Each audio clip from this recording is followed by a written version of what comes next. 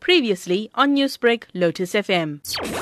In the early hours of this morning at Arboretum in Richards Bay, a group of suspects accosted the family members in their home, and they fatally wounded a 42-year-old father of the house as well as his son, who's 17 years old. His wife, who is also the mother of his son, was shot on the thigh and sustained gunshot wounds and was rushed to the hospital for medical attention. And a 61-year-old neighbour who went out to check after hearing screams from the house also was shot and killed at the scene. And the police at Richards Bay are investigating a case of murder, 2 counts as well as attempted murder. Were there any other casualties or injuries apart from the one that's been reported? The one that the police are aware of are these 2 counts of murder and one where the wife was shot and injured. There are no other injuries. And this is, of course, suspected to have been a house robbery. What are some of the items that were stolen from the house? To our knowledge as the police, the motive is unknown, so we cannot confirm that the motive was a house robbery. As I've said earlier on, the police are still dealing with investigation, and it happened in the early hours of this morning, and we are in the very early stage of investigation. I know you've just mentioned that, of course, you are still in the early stages of the investigations, but have the police gathered any information on the suspect? They are in a very early stage of investigation. And just lastly, Colonel, just a word of advice, of course, to people, seeing as though that crime is, of course, rife of late. What would be your cautioning message? Not relating to this incident, because in this incident we are informed that it was part of a complex, and the